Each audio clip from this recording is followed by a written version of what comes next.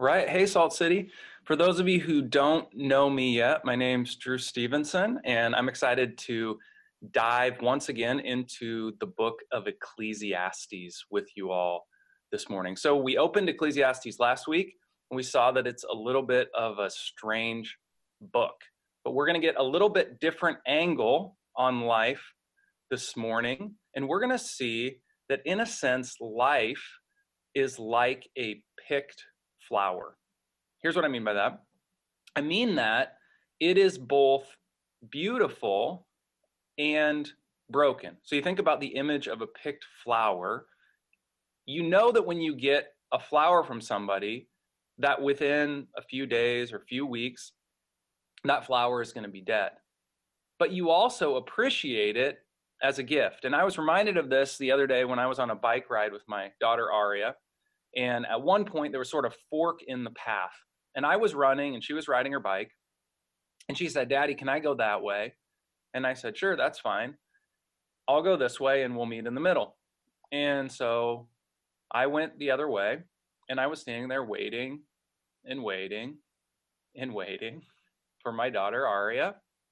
And then finally, after a while, she came around the corner and I noticed that she was holding something in her hand. And she had stopped on the road and had picked up a flower, an almost dead flower. And we were trying to arrange it on her bike so that she didn't have to hold it in her hand because she was kind of pushing her bike, kind of struggling. And she placed it in the front of her bike, and then she decided that wasn't a good place for it. So she was holding on to it with the handlebars because it was important to her that she brought that flower home. And because although the flower was broken, to her it was beautiful and it was a treasure and it was worth taking home. And our lives are like that. What we're going to see in Ecclesiastes this morning is that your life is a broken and beautiful gift. And so we're going to see from the passage 3 lessons about the gift of your life. The first one is that you can't escape your life. Ecclesiastes chapter 1, we're going to start in verse 17 and read to chapter 2, verse 3. "And I applied my heart to know wisdom and to know madness and folly. I perceived that this also is but a striving after the wind. For in much wisdom is much vexation, and he who increases knowledge increases sorrow. I said in my heart, come now, I will test you with pleasure. Enjoy yourself. But behold, this also was vanity. I said of laughter, it is mad, and of pleasure, what use is it? I searched with my heart how to cheer my body with wine, my heart still guiding me with wisdom, and how to lay hold of folly, till I might see what was good for the children of man to do under heaven during the few days of their life." So what we get here is sort of a personal testimony from Solomon. He's saying, I started off on the path of wisdom, and then what happened is I got really tired and really sad. What he realized was living a wise life is hard. And so he got sad about it, and his heart was filled with vexation, just this sense that things weren't right in the world and that even his wise life wasn't getting him the gain that he wanted. So he's like, I got an idea. Instead of trying on wisdom, I'm going to try on pleasure. This is some of your life story. For a while, you tried to be the good kid, tried to do the right thing. After a while, you're like, you know what? It's not working. It's not worth it. I am going to try the party route. Solomon, because he was so wise and so rich, was really good at the party route because he could get anything that he wanted. And so after this passage, if you begin to read on in chapter 2, you can see all of the things that Solomon tried out. He tried out laughter and joking. He tried alcohol. He tried architecture. He tried art. He tried music. He tried sex. He tried gold and money and precious jewels. He tried gardens. He tried food. He tried servants, and he tried slaves. So he had anything and everything that anyone could ever want. And all along, he's asking this question: what is good for men and women to do during their life that will make them happy? So he says throughout this passage, he didn't lose his sort of perspective and his wise mind. He didn't fully give himself over to the pleasures. He was giving himself over to the pleasures as sort of a test for his own heart to find out for all of humanity what would make a person happy. And here's what he says: chasing after pleasures is like chasing after the wind. You'll just keep chasing. When you chase after pleasure to satisfy your soul, what you'll find is that it's like chasing the wind. You'll run and run and run. You'll get tired, but you'll never catch up. What I want you to notice at this point is that Solomon isn't using the category of sin. He's not saying all of these things are wrong, although some of them are wrong. What he's saying is this is not a wise way to live life. He's saying you don't even have to be a Christian to understand this. If you chase after pleasure, it will not give you the satisfaction that you're looking for. So just take one example. Later on in the passage, he talks about having concubines. Okay, so you have to imagine Solomon is an ancient version of Hugh Hefner. Literally has thousands of women who are having sex with him whenever he wants to, who live in his home. But if you think about a concubine, the idea of having thousands of women to have sex with is an admission that sex will not satisfy you. Because if sex satisfied you, you wouldn't need thousands of women. You just need one.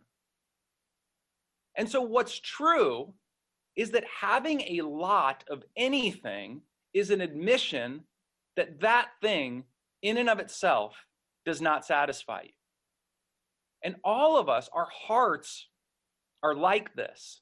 We think, if I just had a little bit more, then I would be satisfied.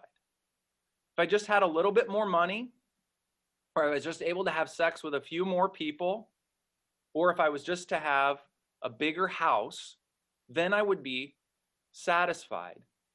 But we know from our past experience, and we can see from a testimony of a person like Solomon, that it's not true. And yet, we keep on chasing after it. I was thinking about this, and I was thinking it's kind of like thinking that you can escape from prison by going to the cafeteria or going and lifting weights in the courtyard or going and playing basketball on the court that seems to always be in the movies when people are in prison. Now, it might be enjoyable to eat a good meal while you're in prison, or it might be enjoyable to get some good exercise. But if you start to believe that you can escape from prison by doing those things, you're out of your mind. And likewise, if we think that we can escape from the absurdity and unsatisfying nature of our lives by seeking after pleasure, we will be looking for a long time and left not more satisfied with our lives, but paradoxically actually less satisfied. Have you ever found this? That when you begin to chase after pleasure, you find that what initially brought you pleasure doesn't bring you pleasure anymore. When you actually begin to chase after those things, the harder that you chase, the more elusive that it is. It really is like chasing the wind. I got a text message from one of our elders this week as he was diving into the book of Ecclesiastes. He said this related to how Ecclesiastes is working in his own soul. He said, I have a growing enthusiasm for our Ecclesiastes series. The message strikes at the deeply rooted and flawed belief that sin will satisfy me, including good paths like marriage and kids, etc. Guys, we need this message. We need to remember that even if we had what our hearts desire, that those things would not satisfy us. Because the pleasures in our lives are meant to be like a trail of crumbs that leads us to God. It's not more and more and more that will satisfy us, but it's actually turning away from those pleasures and turning to God himself. Guys, I've found this personally in my own life. I remember when I was getting married, I think I believed something that I would call the sexual prosperity gospel when I got married. And I basically thought, I was told that, you got to wait to have sex. But when you get married, then it's going to be worth it because sex is going to be this sort of all satisfying experience. And do you know what I found? I've actually found that that's not true. I have a great marriage. I love my wife. But what I found is that sex, even in God's intended place, doesn't bring the ultimate satisfaction that my heart longs for. And so I find in myself this deeply rooted belief that if I would go somewhere else for sex, maybe that would bring me satisfaction. You know what? It's not true. It's absolutely not true. Because sex was not meant to satisfy me. Only God was meant to satisfy me. And we all have these deeply rooted beliefs based on our past. We run to different things. We run to different sins. And what we find is that chasing after those things is like chasing after the wind. So you can't escape your life through your pleasures. It's also true, says Solomon, that you can't earn your life through wisdom. You can't earn your life. So going on in chapter 2 says this. Then I saw that there is more gain in wisdom than in folly, as there is more gain in light than in darkness. The wise person has his eyes in his head, but the fool walks in darkness. And yet I perceived that the same event happens to all of them. Then I said in my heart, what happens to the fool will happen to me also. Why then have I been so very wise? And I said in my heart that this also is vanity. For of the wise, as of the fool, there is no enduring remembrance, seeing that in the days to come, all will have been long forgotten. How the wise dies just like the fool. So I hated life because what is done under the sun was grievous to me. For all is vanity and a striving after the wind. So remember, Solomon had started off living with wisdom. And then he decided, hey, I'm going to try out pleasure. And now what he decides is, that was stupid. I'm going to go back and I'm going to try out wisdom again. Because he notices that living life through pleasure is like living life in the darkness. He says, you know what? I'm tired of living in the darkness. I'm tired of walking around just being guided by my own desires. Some of us have experienced this before, being guided by our own desires. It doesn't lead us to more and more fulfillment.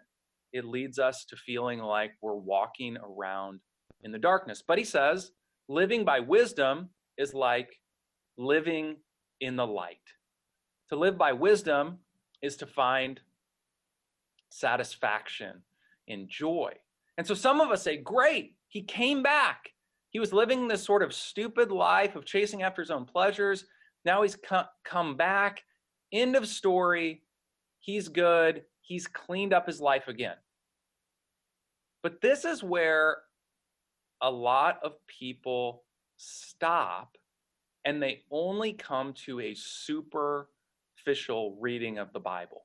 And their understanding of Christianity is something like, be wise and your life will go well. The reason that your life is not going well is because you've made a lot of stupid choices. The reason that my life is going well is because I've made a lot of very wise choices. Here's what Solomon notices to debunk that way of living life, that way of judging others, and that way of reading the Bible. He says, when I walked around the world, I noticed something really absurd. The same thing happens to both the wise and the foolish person. Here's what he's saying. Wise people's kids walk away from the right paths. Wise people get divorced. Wise people die of cancer. Wise people, in an act of indiscretion, commit adultery. Here's what Solomon is saying. Wisdom does not protect you from the absurdity of life. You can't escape the absurdity of life. You can't gain God's favor by being a good little boy or a good little girl so that he will bless you in such a way that you will escape the pain of living life under the sun. So here's Solomon's conclusion at the end of all this, as he's inspired by the Holy Spirit and he's looking out at the world and he comes to this conclusion. You want to know what he says? I hate life. Do you guys know that that is a biblical statement? That is a statement made by a person who is led by the Holy Spirit. If you look out into the world and you see the brokenness, you see children starving, you see people, young people dying of COVID-19, you see people that are oppressors and treating people horribly, and they're living in luxury, and it seems like their life is going well. What you should say as a godly person is not, oh, looks like the wise people are getting treated by God with blessing and the fools are getting punished. No, what you should say is, I hate this. This seems absolutely absurd because the world doesn't give you the message of the Bible. It gives you a conflicting message. It seems like often that God is absent. It really looks like, if you just observe the world, like everything has gone to absolute crap. And so sometimes, like in this situation, it's very appropriate as you're watching the news, you should be biblical and you should just watch the news and you should just be like, I hate life. I hate it. I hate the way that this world is. This is not the way that it's supposed to be. This is not how God intended it to be. And everything is so messed up, and I just hate it. Because if you live long enough, what you see is that life is not clean. Good guys don't always win here. But wicked people prosper, and wise people die too early. I was reminded of this when I was thinking back about two of my middle school teachers. So one of my middle school teachers, Mr. Heath, participated in something called the scriptorium. Yes, there's something called the scriptorium. And Mr. Heath would memorize entire books of the Bible and go to the scriptorium and say them from memory in front of an audience of people. And he would go, and he had so much scripture memorized that he would actually do like 4 books of the Bible. So he would stand up in one day and recite the book of John, the book of Romans, the book of Hebrews, and the book of Philippians from memory.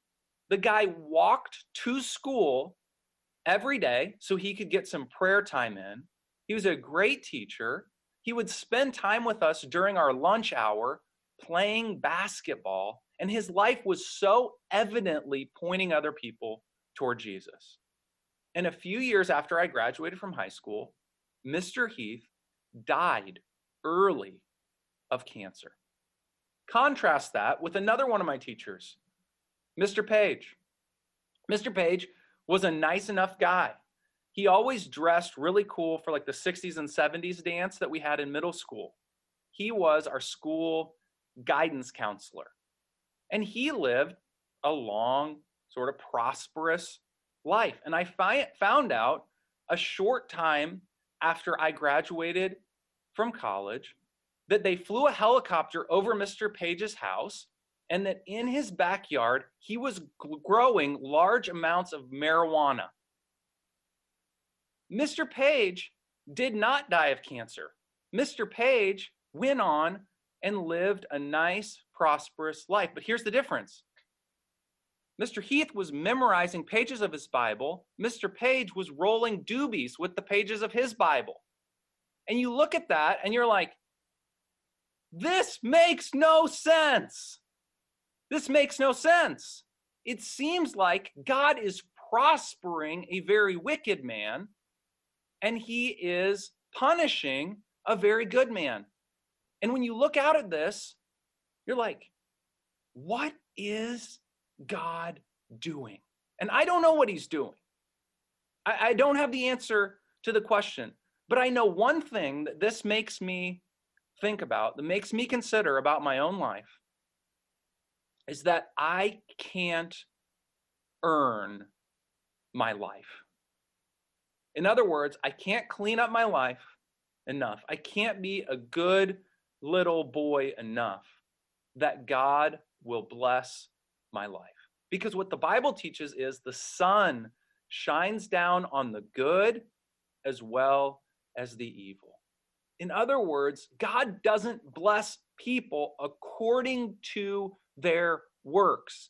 He blesses us by something called grace. God is a God of grace. He doesn't treat us as our sins deserve under the sun. And so there's this opportunity that we have when we see that we didn't earn our life. What we can't do is we can't sit back at our dinner table when we're having a nice meal, or we can't look at our house, or we can't look at our well-behaved kids, or we can't look at all the advantages we have in life, and we can't sit back and say, I did this. I worked really hard. Because what's true is that something really absurd could have happened in your life. And so we see that life is a gift. So that's where we're going to land on this. The third observation about life is that because it's a gift, you can enjoy your life. So Solomon says, okay, I tried out wisdom. I tried out pleasure. So then he begins to ask this question, Ecclesiastes 2:22 through 25. He says, what has a man from all the toil and striving of heart with which he toils beneath the sun? For all his days are full of sorrow, and his work is a vexation. Even in the night his heart does not rest. This also is vanity. Here's his conclusion. There is nothing better for a person than that he should eat and drink and find enjoyment in his toil.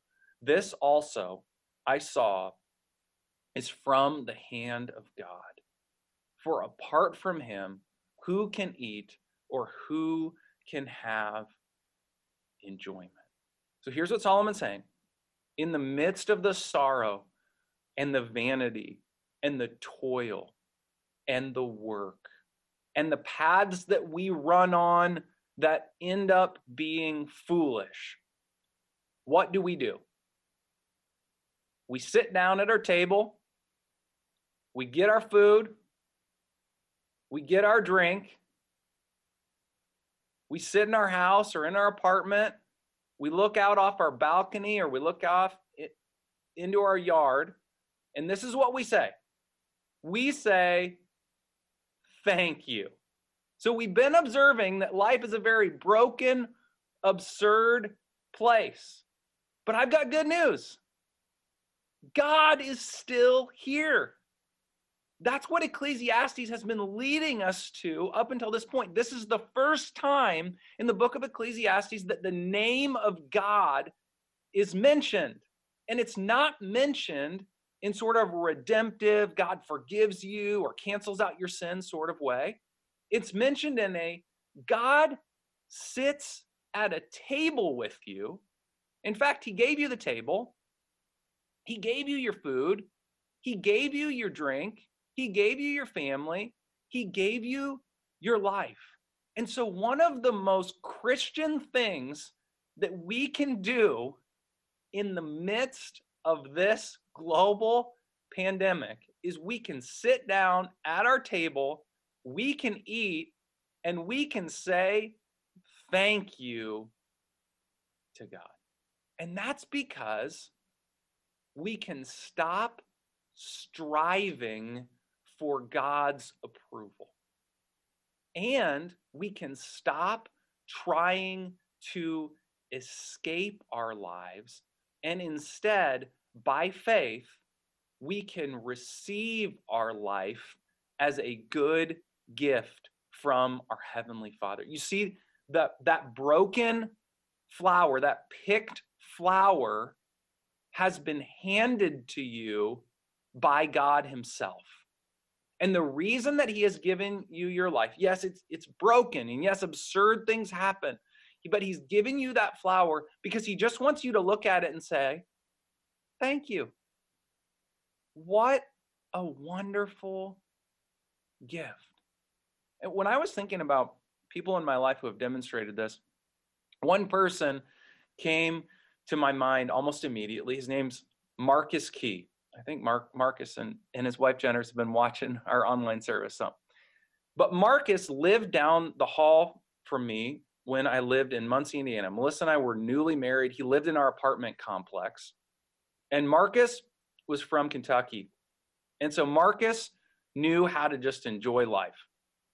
And Marcus had this big fish tank in his apartment. And every once in a while, when I was a little bored, I'd just walk down and knock on his door.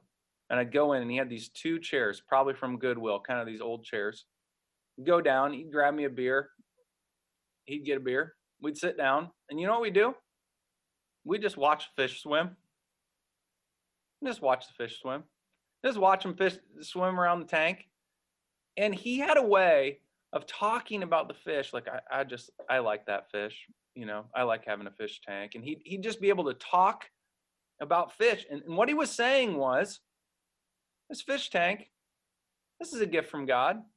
These 2 chairs that I got at Goodwill, these are gifts from God. This beer, I don't know what kind of beer it was. Maybe it was a Coke, something like that every once in a while. It's a gift from God. And so one of the best things that I can do in my life is I cannot worry about getting a bigger apartment or a bigger house or a bigger fish tank. But instead, I can just plop my butt down in this chair, get my drink, look at my fish tank and say, thank you. This is great. And so here's what I think God is calling us to do in the midst of just our ordinary existence in life during this time is to enjoy the little things in life. I hope you have been enjoying the little things in your life because those things are a gift from God. And we have this tremendous opportunity during this time to see the little things in our lives as a gift from God himself. So, for example, my kids and I were out in the backyard, and I've been making fires. I've got this little stainless steel fire pit that Melissa got me for Christmas.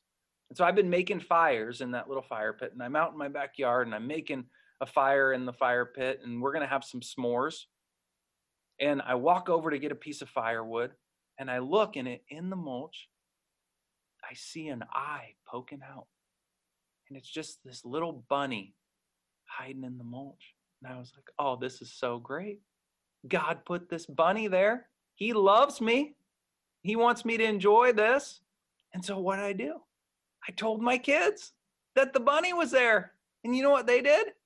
They spent the next hour picking up bunnies, chasing them around. The bunnies were hiding under the stairs. They were laughing. And you know what I was doing? I was sitting in a chair next to the fire. The fire's blazing. The kids are running around.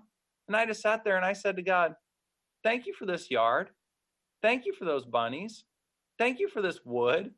Thank you for this fire. You know what else I've been doing? I've been laying in my backyard just looking up at the trees. You know, I used to do this when I was in college, but there's these big old trees in my backyard. I've just been looking up and just wondering, I wonder how many branches are on that tree. You know, I never looked at this tree that hard before. You know, I've been walking the same loop almost every day, sometimes twice a day, just walking, just looking at God's creation, just saying, thank you, God, for my life. A couple days ago, I put out this little blue swimming pool for my kids, and I put these little plastic rings in the swimming pool. And I thought, you know what? This reminds me of that one game where the fish open their mouth and you can, you know, stick the little magnetic thing in the fish's mouth and pull them out. And so I took, a wire hanger and I made little hooks out of the wire. And then I got pieces of string for all my kids. And I hooked the little hook onto the piece of string. And then I tied it onto a stick. And I gave them to my kids. And for an hour and a half, they sat around this little pool catching these plastic rings and being so excited. And I just sat back and I said, thank you, God. You gave me that wire hanger. You gave me that wood. You gave me that string. And I'm just thankful for my life. Even though at times I want to escape, even though at times it seems absurd, I am thankful for my life. And so I would encourage you, be thankful for your wife. Be thankful for your husband. Be thankful for your kids. Be thankful for your weird roommate. Be thankful for your coffee cup and your table, because all of those things have been hand delivered to you by our good and gracious Heavenly Father. And let's not forget, we have a lot to be thankful for. Let me end this way. Isaiah 55, verses 1 through 3, reminds us that this is the posture that God wants us to have because we're believers in Him. We believe that He is a good, gracious God who wants to give His kids good things. And here's what He says in Isaiah 55, 1 through 3. He says, come, all who are thirsty, come to the waters, and you who have no money, come buy and eat. Come buy wine and milk without money and without cost. Why spend money on what is not bread and your labor on what does not satisfy? Listen to me and eat what is good, and you will delight in the richest of fare. Give ear and come to me. Listen that you may live. I will make an everlasting covenant with you. My faithful love promised to David. You see, there is something that you can't earn. There is something that is not connected to this world and the pleasures that the world offers that will actually satisfy you. And what is that? It's a covenant relationship with God. You can have a relationship with God that is so close that it is like marriage, where you share your heart with Him and He shares His heart with you. And you leave that relationship not feeling like you're chasing the wind, but like you just ate the most delicious meal in the world. And yet that is accessible to you right now. And so you can sit down right where you're at and you can say, thank you for your beautiful and your broken life. Let's pray. Jesus, thank you that you have not withheld anything good from us that we need. Thank you that we can't earn our life. Thank you that we can't escape the inevitabilities of life. And we thank you for that because it leads us back to you. And I just ask that in the midst of suffering and pain and heartache, the real things that we hate about life, that we would be able to just sit down today, that we'd be able to look at all the good gifts that you've given us, and that we would be able to say thank you, believing that you are a God of grace. In Jesus' name, amen.